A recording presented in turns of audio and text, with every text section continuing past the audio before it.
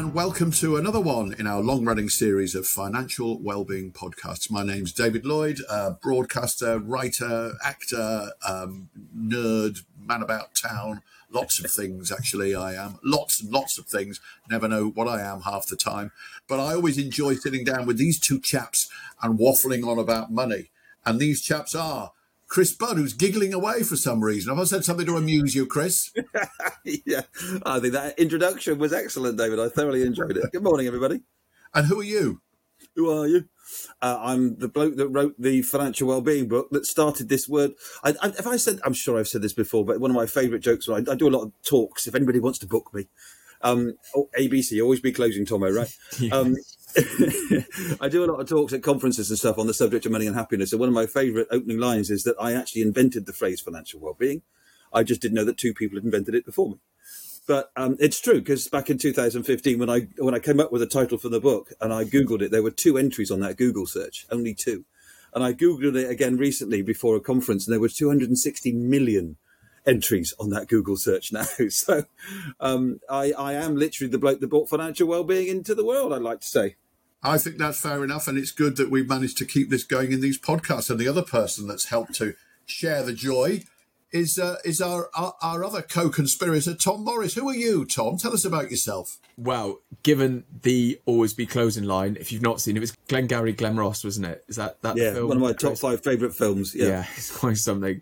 So ABC, so Tom Morris, Director and Chartered Financial Planner at Ovation Finance in Bristol, the firm that Chris founded back in 2000. And sold to an employee ownership trust. So it's run by us employees, and I'm a director there. Why am I waffling on about this? Well, we supported the podcast since its inception, and we are very much open for business. So if you are looking for a friendly financial planning company to help with your planning needs and navigate this world that we're in, we're here to help. Well, my ABC moment is I also do talks, and I'll do them for cheaper than Chris, even though I don't know as much as he does about money. I'm also an actor as well, so anybody out there wants a genial, charming man in his mid to late 60s, I'm your man. Right, okay, enough selling. We're not here to sell. We're here to discuss. We're here to talk. But before we move on, Chris, I need to pick you up on something. In the last podcast, you dropped a little bombshell at some point. We were talking about, I can't remember what we were talking about, but you said a website. A website, that's right. We were talking with Vinted and Ziffit, and then you said, oh, hang on a minute, I can't say anything now, but ask me about that in the next podcast. So, Chris, come on, what's this all about? Well, I've started a new business. It's not really a business, it's a hobby, but I started buying and selling vinyl records. So I'm a massive music fan. Anybody who happens to be watching, if one of the 2 subscribers on our YouTube channel is watching, I've got a massive load of CDs behind me. But in the front room, I've also got a whole load of 1,500 or 1,800 or so vinyl. And so for a bit of fun, I've decided I'm going to go to local markets and start selling vinyl. Obviously, not my vinyl, but I've been buying lots of cheap vinyl on eBay and also some collections and stuff. And they do vinyl on Vinted. This is so exciting. I've got more records to look at. This is so cool. You're welcome, Chris. You're welcome. Oh, fantastic. Well, I've got a load of vinyl that I want to get rid of. So I'm either, Chris, you can make me an offer, but it needs to be a good one because I've got some fairly rare items. Or I might stick it on Vinted myself because I have no need for it whatsoever. I'll be round in an hour. No, we'll still be recording in an hour. Make it 2. Right, okay. What's on today's podcast, Chris? Today, okay, you have to guess who our guest is today. We're going to listen to a chat between me and, obviously, you can guess that one quite easily, former 80s pop star, former parish priest, author and Radio 4 presenter. Who might that describe? Well, obviously, I don't need to guess because I know who it is. However, having listened to spoil the magic. Having listened to that description, it can surely only be one person, and that perhaps would be the Reverend Richard Coles. Correct. We have a chat about his own relationship to money, what it was like to come into lots of money quickly in the 80s, and also what Christianity has to say about the relationship between money and happiness. Really, really lovely guy. I have to say, I'm really looking forward to this one. I'm really looking forward to it. Yeah, me too. I'm a big fan. A bit like the one you did last time, Chris, with Paul Lewis, who was somebody that I've been listening to for a long time on the radio. And Richard Coles is somebody else. Obviously knew him as a star of the Communards back in the 80s, but I really enjoy his Saturday morning show that he does on the radio. Interesting cat. So I'm looking forward to that interview. Oh, Tom's singing. Tomo's singing. Well, stop and listen. Is that what that noise was? Yeah, exactly. 80s pop type music, is it? Yeah, it's definitely a favourite of mine. I'm super, right. And if any of you I don't know his Twitter handle off by heart, but I follow him on Twitter, and he's just somebody who really brightens up my social media feed. So I'm really excited about this. Absolutely right. But you're going to have to wait a little bit longer, I'm afraid, to listen to that interview, because before we do, let's go on to the first of our regular features, No Shizzle Sherlock. Now, this section came about because wealthy people can sometimes be a little bit patronising when they offer their so-called secrets of success. So in the No Shizzle Sherlock section, we listen to the words of wisdom from a financial or investment guru and wonder whether this is indeed insightful and meaningful advice, or whether it's perhaps just a total waste of our time. So, Chris, what have you got for us today? Today, David, we're going to take on a biggie. We're going to take a quote from a man who set up one of the world's biggest investment companies, Jack Bogle of Vanguard. And we're going to set Tomo up against Jack Bogle. Here's a quote from Jack Bogle. Don't look for the needle in the haystack. Just buy the haystack. Okay, that's a great line, but I'm not entirely sure what it means. Like a lot of these things, when you start to dig a little bit deeper, does it actually make sense? Tomo, you're the expert. Can you explain this one for us? Well, I hope I do the great man justice with this. It's this idea that, if we put it in investment terms, it's trying to find that company that's going to be super successful and going to make you lots of money. You buy that share and it explodes in value. Well, actually, that's really hard to do. And it is literally like trying to find a needle in a haystack. You know, everybody could say, oh, yeah, I knew Apple was going to be a big company and I wish I'd bought them in the 80s. Well, you didn't know. Nobody knew. Well, somebody knew, but most people didn't. So his concept is rather than just trying to, find that needle in the haystack, just buy the haystack. And what he means by that is this idea of owning an index fund, where you literally put your money into an index fund and it owns every single company on a specific stock market. So yeah, you'll have some that are losers, but you'll have those big winners in there as well. And balanced out, the winners tend to be more than the losers, and this is where you get that market return over time. And he's basically saying that it's incredibly difficult to find that perfect company, so just go buy them all, and the average will work out in your favour. And that's the whole idea of indexing. Chris, do you think I've done that justice? I think you've explained it beautifully, Tomo. I'm just thinking of another way of putting it. Could be, if I offered you, David, £1 million, okay, but you've got to choose. I'm thinking of a number between 1 and 10,000. If you can think of that number that I'm thinking of, then you get £1 million. Or alternatively, I'll give you a tenner a week for the next 10 years. It's far more sensible to choose the latter. The chances of getting that first one are so slim. So what's the phrase, Tomo? Passive investing, right? Yeah. Jack Bogle was the inventor of passive investing, which means buying across the passive board. Investing, index investing. He was the godfather who effectively invented this, so that mere mortals like us could get access to hold in the market at a low rate. And it's certainly the approach that we put forward at Ovation.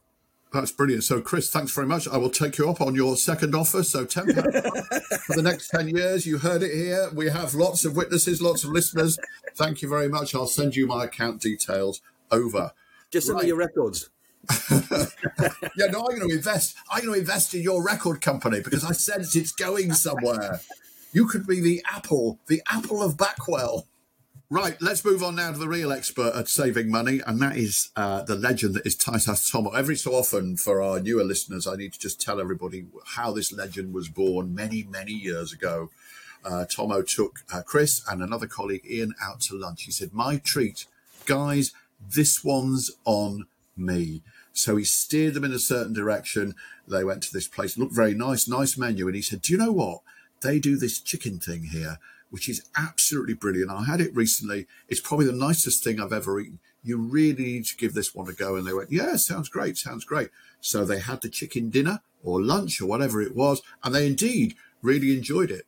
And then it turned out that the reason Tomo had steered them in this particular direction was that he had a voucher, and the voucher was for that specific item on the menu. So they all walked away having had a really nice lunch, and Tomo walked away not having spent a penny. Thus was the legend born. Chris, is that your recollection as well? It is, David, but there's two things that we learn about Tomo from this story. One of them is that he's a tight ass, but the other one is he has great morals and ethics, and he couldn't keep it to himself. He had to own up. I had to own up. Well, it was my round, you see. It was my turn to pay. And he only owned up after having not paid. Don't get me wrong. Yeah. I mean, I owned up, but everyone had a nice lunch, and I was, what are you going to do? Well, that's brilliant. So that's how we've got to talk about these Tight Ass Tomo tips every podcast. Chris, have you got one for us before we move on to Tom's? I do, David. So Vivian Webster is a lady who recently completed the Financial Wellbeing Certificate, which is run by the Institute of Financial Wellbeing, and she shares this really practical tip. She said, I'm a member of my local village gym. I pay my membership annually. This usually costs less than monthly member fees and doesn't have the 3-month cancellation period. And when I renewed, each of the last couple of years, the manager gave me 25% off as a retained customer. So it ends up that I've been paying £15 a month less than I would be paying. So pay for something annually you know you're going to use. There's also a great bit about financial wellbeing theory about anticipation and advance paying there as well. So that every time she goes to the gym, in October, she's not thinking she's just paid out some money. It's all been done ages ago. So I like that. That's quite a nice financial wellbeing tip, that. Yeah, no, that's really helpful. And I've got one as well, which is based on recent experience. And we've sort of covered this before, but I think it's worth reiterating. I recently, my contract with my cable and TV provider, which was Virgin, had expired. And I'd managed to get a good deal from them a year and a half ago, where I got like a £50 discount on what they'd originally charged me. But that discount came to an end. And then all of a sudden I get an email saying, well, we're going to revert to what you should have been paying, which is like £50 more than I had been paying every month. And so rather than just take that on the chin and go, well, that's fair enough because I've been getting the discount, I just got in touch with them and said, oh, that's a bit of a steep rise, isn't it? And they said, well, you have been on a discount. And I said, yeah, but that's like a third more than I've been paying. And they said, well, all right, then we'll give you another discount. So I ended up paying a little bit more than I had been paying, but it was only like £10 a month more rather than £50 a month more. So by just asking, and you don't always have to go down the road of saying, well, I'm going to have to think, Sky are offering very good deals at the moment, whoever it might be. That would have been my next next ploy. But in fact, they were fine about it. They said, okay, well, you're a valued customer. We'll give you the discount. So don't always accept when you get those emails saying, oh, you've got to pay more now. Always challenge it. Yeah, I like that. Right.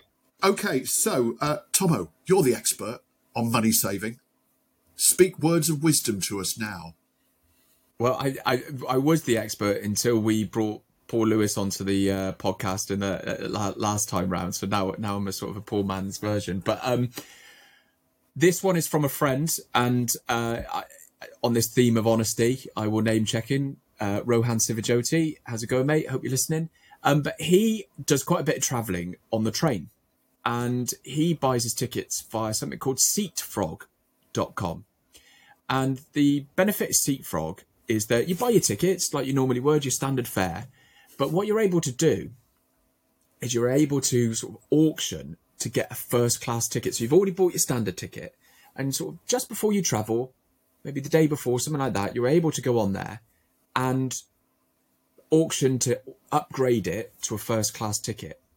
And it costs, pounds, not a lot of money. And he travelled down to London. He's up in the north of England. Travelled down to London yesterday, and he said I think he paid something like an extra £10 for a first class ticket. So got all that comfort and all the perks that come with that. SeatFrog.com. So I thought that was quite a useful tip. Chris, anything to add to that? Yeah, well, I just think how times have changed and how Tight Ass Tomo has changed, that he's now giving us the most middle-class tips possible of how to get first-class seats on a train. It's awful, really, isn't it? Well, the other thing you can do as well is that, and I know GWR do this, and most of them do, is they do this thing called Weekend First. So if you buy a standard ticket and you're traveling at the weekend, you can pay a bit extra, maybe a tenner or something like that, depending on the length of your journey, to upgrade your ticket to first class, because the first class carriages are usually quite empty at the weekend. So that's another thing to look into as well. When it first started, it was a £5. So I always used to do it if I was getting a standard class train, pay an extra £5, sit in first class. It's crept up now, and I think from London to Bristol it's 15, but it's still a lot cheaper than if you were buying a first class ticket. I think what all three of these tips tell us is you've got to be smart as a consumer, haven't you? Because the pricing of stuff from the big corporates is designed to catch you out, whether it's renewing your car insurance because the same provider jacks up your price, so you've got to change provider every year, or whether it's your broadband provider you've got to have an argument with to get the price down. It shouldn't be like that. It really bugs me that we have to make so much effort to get a fair deal. Excellent. Yeah, so there's plenty of options out there, I think, is what we agree, but you've got to sometimes negotiate a bit of a minefield, or as Paul Lewis put it in the last podcast, a field of treacle, in order to get to where you want to go. Right, so where we want to go is to Chris's interview with Richard Coles. So, Chris, tell us a bit more about it, please. So the Reverend Richard Coles was a pop star in the 80s, the band The Communards, with big hit, Don't Leave Me This Way, but also one of the most beautiful songs ever written called For a Friend. Absolutely gorgeous song. But also he's written a number of other books. So he's written Fathomless Riches about his time as a pop star, before and after. But really, honestly, such a great read. Also, a sadder book, The Madness of Grief, because he lost his husband, Reverend David Coles, about 4 years ago. And he's recently turned his hand to novel writing, A Murder Before Evensong, best-selling crime book. I think of him a little bit like, in the same way as Stephen Fry. He's just so eloquent and got a great turn of phrase, as well as being a really lovely bloke. So, enough of me. Let's listen to Reverend Richard Coles. So, Richard, thank you so much for joining us on the Financial Wellbeing Podcast. Thanks for having me. I wonder why you picked me, though, because I'm not sure I'm the sort of person people would naturally beat a path to my door to inquire about financial matters and happiness. I deal with financial matters and unhappiness mostly. Well, maybe we could talk about that and see how they're linked. Actually, the reason that I chose you is because, and you will have forgotten this in the midst of time, I'm sure, but on Twitter, there used to be a thing called Follow Friday, where you used to say lots of interesting people to follow. And I recommended you with a line, of course, he won't follow you back because he's a celebrity, but do follow Richard Coles. And then you immediately put me right by following me back. So I've always appreciated that. And so that's why you came to mind particularly. But also you have got some very interesting, you wrote a book called Fathomless Riches. So there's got to be something in money and relationship to money. So perhaps we could go back to the early days and what's your relationship with money been like since you were young? Well, I said one of the formative experiences of my life is that I was born into a wealthy family. So my family were shoe manufacturers in Northamptonshire, fourth generation, had come from nothing, but like so many in the 19th century, caught a rising tide of opportunity and enterprise and started a family firm that grew and grew and grew and did very nicely. So I was born into that in the early 60s. And then by the middle 70s, there was this massive collapse in the manufacturing sector. So that all sort of pretty much disappeared within the course of not very long time, only about 4 or 5 years, I think. Cheap imports were the nail in the coffin. And so that involved a huge what we would now call a sort of downscaling, if you see what I mean, which meant that my younger brother, who was at an independent school, had to leave and go into the state system. We had to move house. My father suffered very badly with it because the enterprise that he was then running employed a lot of people, and it was very traumatic. I was a teenager, and at an age when teenage boys, teenagers generally, are very acutely aware of parental status and stuff. And I think I felt very keenly a loss of status and prestige. And I think it's informed and shaped the rest of my life, although that's not something I would always readily have admitted. My father went bankrupt in my mid-20s, and it's informed and shaped my attitude to money and my attitude to life hugely. So in what way do you think it's shaped your attitude to life and relationship to money in particular? Well, I think like a lot of people who go through that at that age, I have a friend, similar thing happened to him, and both of us have been materially quite unusually successful. And I think partly that's because you have drive, which the one thing that seems to be that materially successful people have in common very often is drive, I think. And what's the drive about? I think it's a determination not to go through that again or to protect yourself from that again, I think. It's a bit awkward with me because I've also as a socialist at 14 and then a Christian too, both those systems are very suspicious about putting too much emphasis on the value of material things. But I know from the snakes and ladders of fortune that you need to, well, I just know that it is better not to feel want. Better not to feel want. So that comes nicely into your time with the communards, and I've been, I won't lie, frantically reading through Fathomless Riches, which is such an entertaining book. And there's the bit that particularly got me, page 142, I'm sure you remember it vividly, which is where you say, and so I just went out and flashed my money around. Is that linked to this of not wanting to want? Well, I think so. My father loved the good things of life. His father did too. So I remember after the war, when rationing was at its height and Britain was the winter of 1947, my grandfather somehow, illegally, I'm sure, managed to wangle it. So they went to live in Juan-les-Pins in the south of France. And my father remembered getting an aeroplane from, I suppose it was London Airport then, and flying down to the south of France and sort of leaving grey, freezing, miserable, horrible Britain behind and just stepping out into this beautifully sunlit place where there were lots of delicious things to eat and comfortable places to stay and things to do. So I think I kind of shared that with him. So when an opportunity came my way, also it was the 80s, and there was a sort of culture of expenditure. And so I was in a pop band. And you go from being on the dole to being kind of well paid with no period of getting used to that, I think. So it was a bit gold card. I remember I got a gold card and I can remember being really embarrassed to have a gold card, but the bank gave us. I could have said no, couldn't I? But I sort of quite liked having the gold card too. But it was, still now I would not fall for that stuff, but I did then. Yeah. There's a lovely quote that I just want to read back to you, which is, I saw money not as a means to realize a secure and prosperous future, but as an end to demonstrate my prestigious place in the world. Yeah, I mean, I think that's perhaps overgeneralizing a little bit, but I didn't think of money as, I mean, the people who went through that with me, my manager, who's always just been really smart, always understood and has always used money as a means of providing for the future and of getting your projects in. She is now just retired, having sold her company for a great deal of money. So go figure.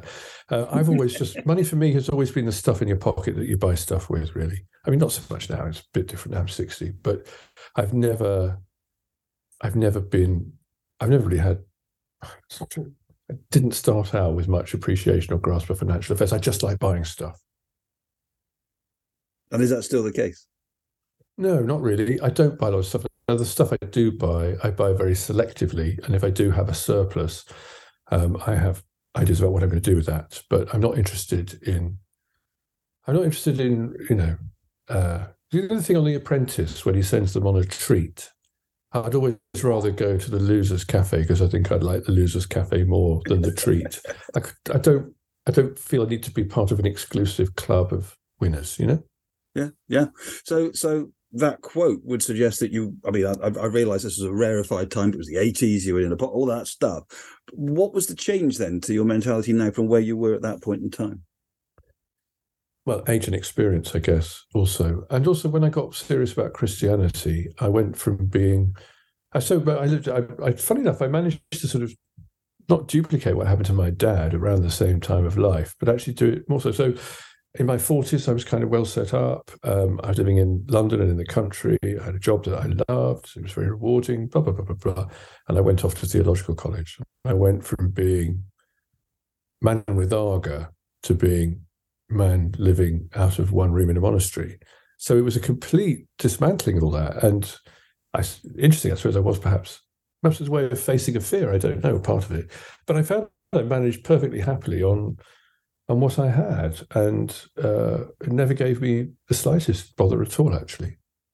And now I'm so I've always managed to kind of live, I would like to say within my means, but the truth is probably live just beyond my means. But that's a bit more fun, isn't it? I've never, well, it just kind of happens that way, doesn't it? But I've never,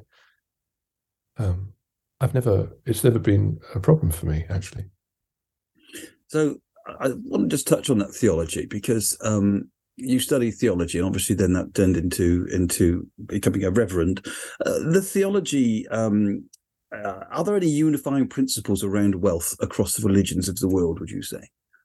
Well, I just think I can't speak confidently for any others than Christianity, and I'm hesitant even to do that. But I would say that there is a suspicion that the material world is all there is, and that therefore the stuff that benefits you in the material world might be limited in what it can do and its effectiveness. And I think that's true. And also, I think that the dignity we have is given to us by God and not as a consequence of what we do and the rewards of our lives and the stuff we surround ourselves with. And I think those are quite enduring ideas and quite powerful ideas. And, Christianity has no monopoly on them. But that's where I am. We talk a lot about on the podcast about self-worth and whether your self-worth is internal or external, which is in this kind of space. And you just made me think whether faith is a version of internal self-worth. I think so. I mean, I think if you get it right, and there are lots of reasons why people perhaps have impaired sense of self-worth, and religion can sometimes make things worse, not better. But I think if you're getting it right, I think it does, because you're confident in it. It's a bit like having parents who loved you. I'm very conscious. I grew up with parents who loved me, and I completely took it for granted. It's only when I got out into the world and met lots of people who did not have that in their life, I realised just how fortunate I was, because I never doubted my place in the world, I think. And I think faith does that to you too. You would never question your self-worth, because if you were good enough for God, well, who else do you need to bother about? So, and of course, that has absolutely nothing to do with how many cars you own or how much status you have in your job, etc. It's a completely separate thing, isn't it? But I know that stuff works too. I was with a friend this weekend, and he and I, we met when we were in our 20s, and we're just running around London. And we are now both in our 60s and doing okay. And we talked about how our lives were different. The one thing that we said was different now was flying business class. And not only because if you're going any distance, it's just much nicer to do that if you can lie down and go to sleep, right? But we both admitted that there's something about not being at the back of the plane that nourishes a part of us, which I think shouldn't really be nourished, but I know it's there. I'm not going to lose sleep over that, right? But it is there. Yeah, no, I absolutely get that. And I think I have exactly the same thing. I'm a big music collector, as you can see from the CDs behind me. And I've been buying a lot of vinyl recently, and I'm very lucky to be able to do that. And I own it. I don't need to own it because I could stream it, but I still want to own it. So yeah, I absolutely get that. And I guess it's is there a point where we come where we have to be careful of that though? Yeah, I think so. How do we know? Well, I think the danger is that if you get it wrong, your life will tell you. One of the most interesting places I ever worked, Chris, was Knightsbridge. I was curate at St Paul's Knightsbridge, which is perhaps the richest parish in all of England, I should think. So a lot of the people who I dealt with there were people who were materially extremely well off. And were like anybody else anyway. They had their light and their shade, their fears and their hopes. But one thing they did have was a sense, I think, that they must be doing it right because the world has rewarded them so well. And if they did have anxieties about stuff, the kind of anxieties that we all have, often those anxieties could be filed behind a pile of money or stuff. And the justification, the vindication that the wealth and prestige gave them sometimes made it harder for them, I think, to connect with stuff that was not going to be affected by that, but needed some attention. You often, you see that moment. You often get it. The other one I found was marriages that went wrong when usually the man, the alpha man, went off with someone much younger, right? Ran off with the secretary, was the sort of sitcom version of that. There's nothing very comic about it. And this idea that somehow you can kind of trade your way into a world that means you don't have to deal with the reality of aging or the reality of experience, and sort of restoke your youth, which I think is obviously questionable. That kind of thing. Money can do that, can't you? Think of all those rich older men with younger, grateful wives.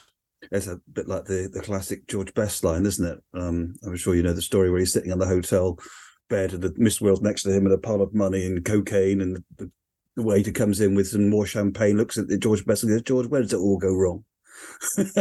It's that stuff, isn't it? Yeah, kind of with the waiter, actually, because I've seen people, and I've been that person. Well, I haven't been George. I'd love to have been George Best. My footballing skills were inadequate to that, but I know what it's like to think you've inherited the world, and in fact, it's not. George Best drank himself to death, right? Yeah. And I'm not particularly religious, but I am interested in philosophy, and Buddhism is something I've been reading a lot about. And I always think you never see an unhappy Buddhist monk. There's I've seen a grumpy Buddhist monk. Have you? I had a spat with a grumpy Buddhist monk. Yes, in Thailand once. He was a very bad-tempered fellow. But then, hey, monks get bad days too, don't they? Yeah, but I think Buddhism is very good on, isn't it, on maintaining an awareness of the doubtful value of. It's not the doubtful value. I don't want to pretend I'm some kind of austere creature just eating gruel. I'm not. I live a very comfortable middle-class lifestyle, and I like it, and I'm happy with that. So easy for me to say, right? And clearly, I was thinking about this the other day. The way I live my life puts me, if you look at the world as a whole, in a very, very, very, very, very, very small percentile, I think. And I try not to forget that. I love the story in your book about your manager. Forgive me, Laura, was it her name? Lorna, sorry. Lorna. Who tricked you into putting money into pension schemes. That's and of course you're now currently benefiting from that, aren't you? Well, I would be. I haven't claimed my pension yet. I tried to, but the form they sent me was just so unbearable. I kind of bailed out. So I don't really need it yet, but I daily give thanks to her. In fact, she's my neighbour here. I live in the same village as her. But that's typical of her. She was a person who just understood that the day would come when we would be looking for a means to support ourselves towards the end of our lives, and all of a sudden it's here. Yeah. Yeah, I wouldn't have done it either, Chris. I wouldn't have had the wit to do it. So she did trick me into it because she knew that if she just said, right, start pension, she's got to go, oh, shut up. I think there's a message for our listeners in that about tricking ourselves into doing stuff. There's a lot of behavioural finance, behavioural economic stuff about the fact that we are wired to make bad decisions about money. And society encourages us to. So we have to almost trick ourselves into making good decisions about money. But there is a thing you do. Money is like a sort of a kind of imp that you have to negotiate with. I mean, it's ridiculous. I cured myself of that because I started running things. So when I started running things, I realized that instead of just crossing my fingers and hoping it would all be all right, I needed to understand a balance sheet.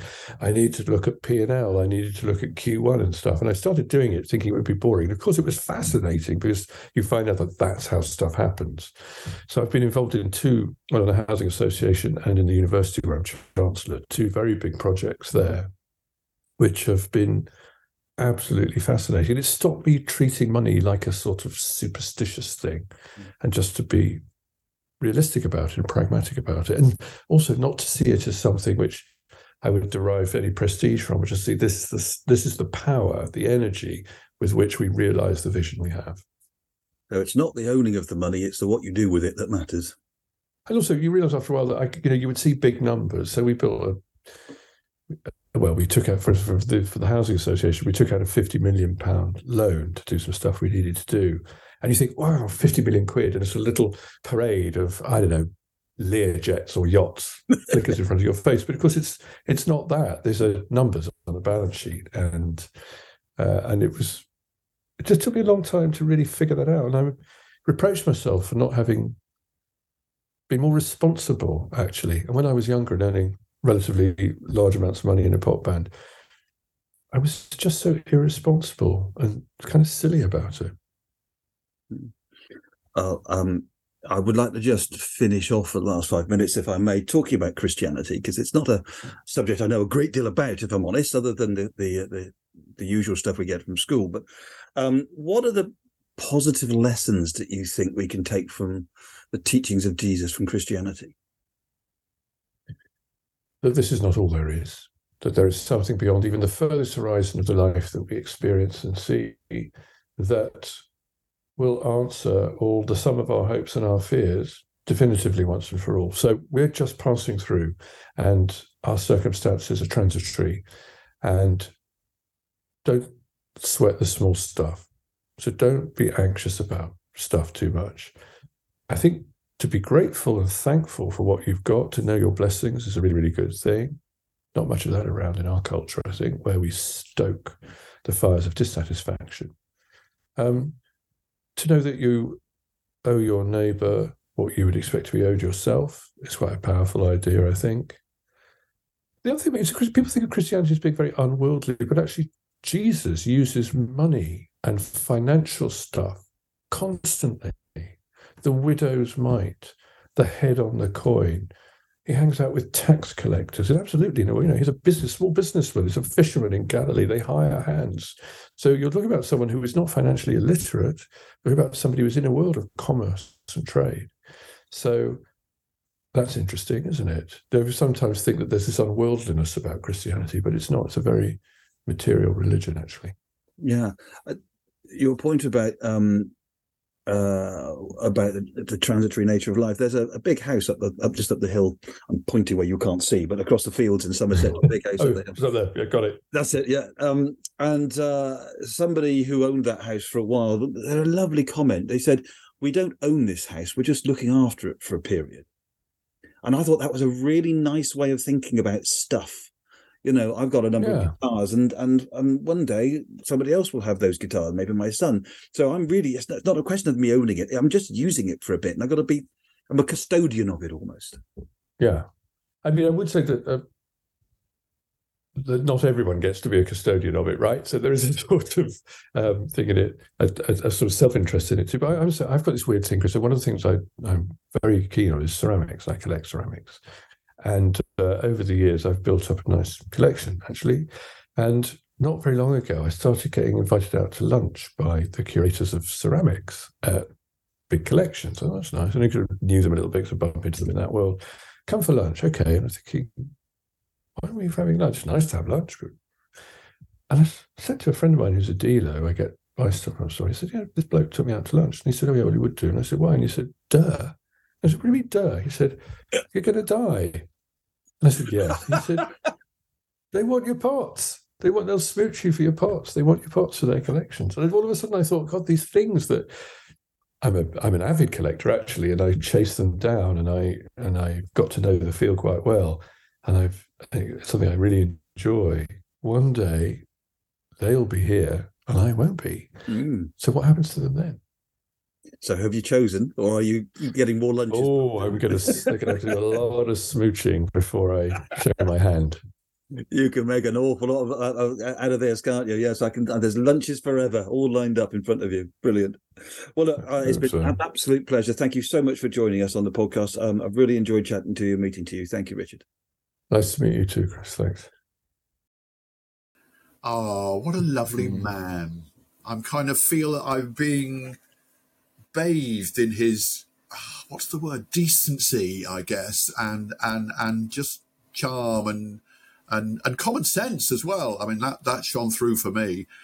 He's a really grounded man, and the thing that struck me, we talk a lot about financial well-being and how we can make money, or the way in which we approach money, increase our well-being. And it seems to me that particularly, and I'm not a person of faith, however, it's clear to him that his faith has brought him huge amounts of well-being. He's so honest about the fact that having money can make you feel comfortable as well. I was struck by the fact that he's grateful for his manager having secretly put money into a pension for him, because if she'd said that's what she was going to do, he probably would have said, no, don't bother. I think we know that feeling, don't we, Tomo? And it was a very different interview from many of the others that you've done. But I just think it also really goes to show that there are very many different routes to well-being. On his spirituality, I love the line. He said, the impact of the stuff we own is limited to the material world and therefore limited in its effectiveness. That's a really lovely summing up of 95, 96 episodes of this. I think that's a brilliant way of putting it. Yeah. I think what was quite striking is also how one's experiences in formative ages when you're younger can really impact some of your views on money. And obviously he kind of shared what happened with the family business, etc. And that loss of status, prestige that was linked to it. And yeah, it was just really interesting to see him unpack that. And it just goes to show that what we experience as human beings absolutely has a link with our relationship to money, without doubt. Yeah, can we have him on every week? Yeah. Well, actually, David, I've asked him if he would replace you as host of this podcast. Look. Fair enough. I bow out gracefully and gratefully. There's one other line that he said, which I really liked. Get it wrong and life will tell you. That's not an interesting line. Because I've listened to this interview a couple of times now, because obviously I did it, but also I listened to it again afterwards. And I always pick up more a second and third time from something like this. The other one like that was going back a way, Nick Elston. The first interview I did with him, I've listened to that about 4 times now, and I pick up new things every time. So some of these really are worth listening over to again, but get it wrong and life will tell you. But I think there's a caveat to that, or an addition to that, which is you need to notice when life is telling you. And some of the stuff that he went through in the 80s when he got his relationship to money very, very wrong, if you read in Fathomless Riches, the book, he wasn't very nice by his own admission. And he took to drugs, and he had a really, really terrible time. And he didn't notice that life was telling him, I think. I don't want to put words in his mouth, but that was my take on it.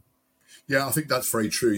Life will tell you stuff, but you have to be open enough to listen to what life is trying to tell you. He's obviously, through everything that he's gone through in his life, has arrived at a stage in his life. He's just a few years younger than me, but not much. And I kind of recognize that in myself as well, where having gone through a lot of personal stuff, you reach a stage where you kind of go, not that you've got everything that you want, because I don't think you ever reach that stage, but where you look around and go, do you know what? I've learned from the things that have happened. I've learned through the things that I've done and not done. And at the moment, anyway, life is pretty good. So enough of that then. Thank you very much, Chris, for that great interview. Thanks, Tomo and Chris, for the contribution that you've made to this wonderful podcast. Thank you also to producer Tammy. We need to give her a few more shout outs as well, because she's the one that actually puts this whole thing together. And I hope you've enjoyed listening to it at home or in the car or at work or wherever you listen to these things. Do keep in touch with us as well. We really do value your feedback. So email us, tweet us. In the show notes, you'll hear all the different ways you can get in touch. But we do like hearing from you. So hang on in there and tune in again the next time we do another one of these financial well-being podcasts. If you want to be notified of upcoming podcasts, make sure you click the subscribe button.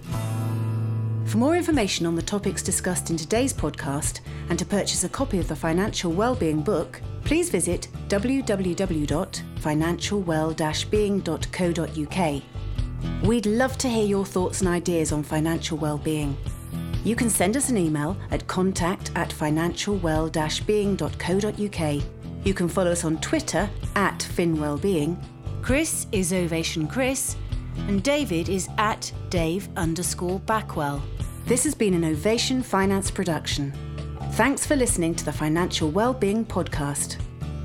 More interesting than you might think.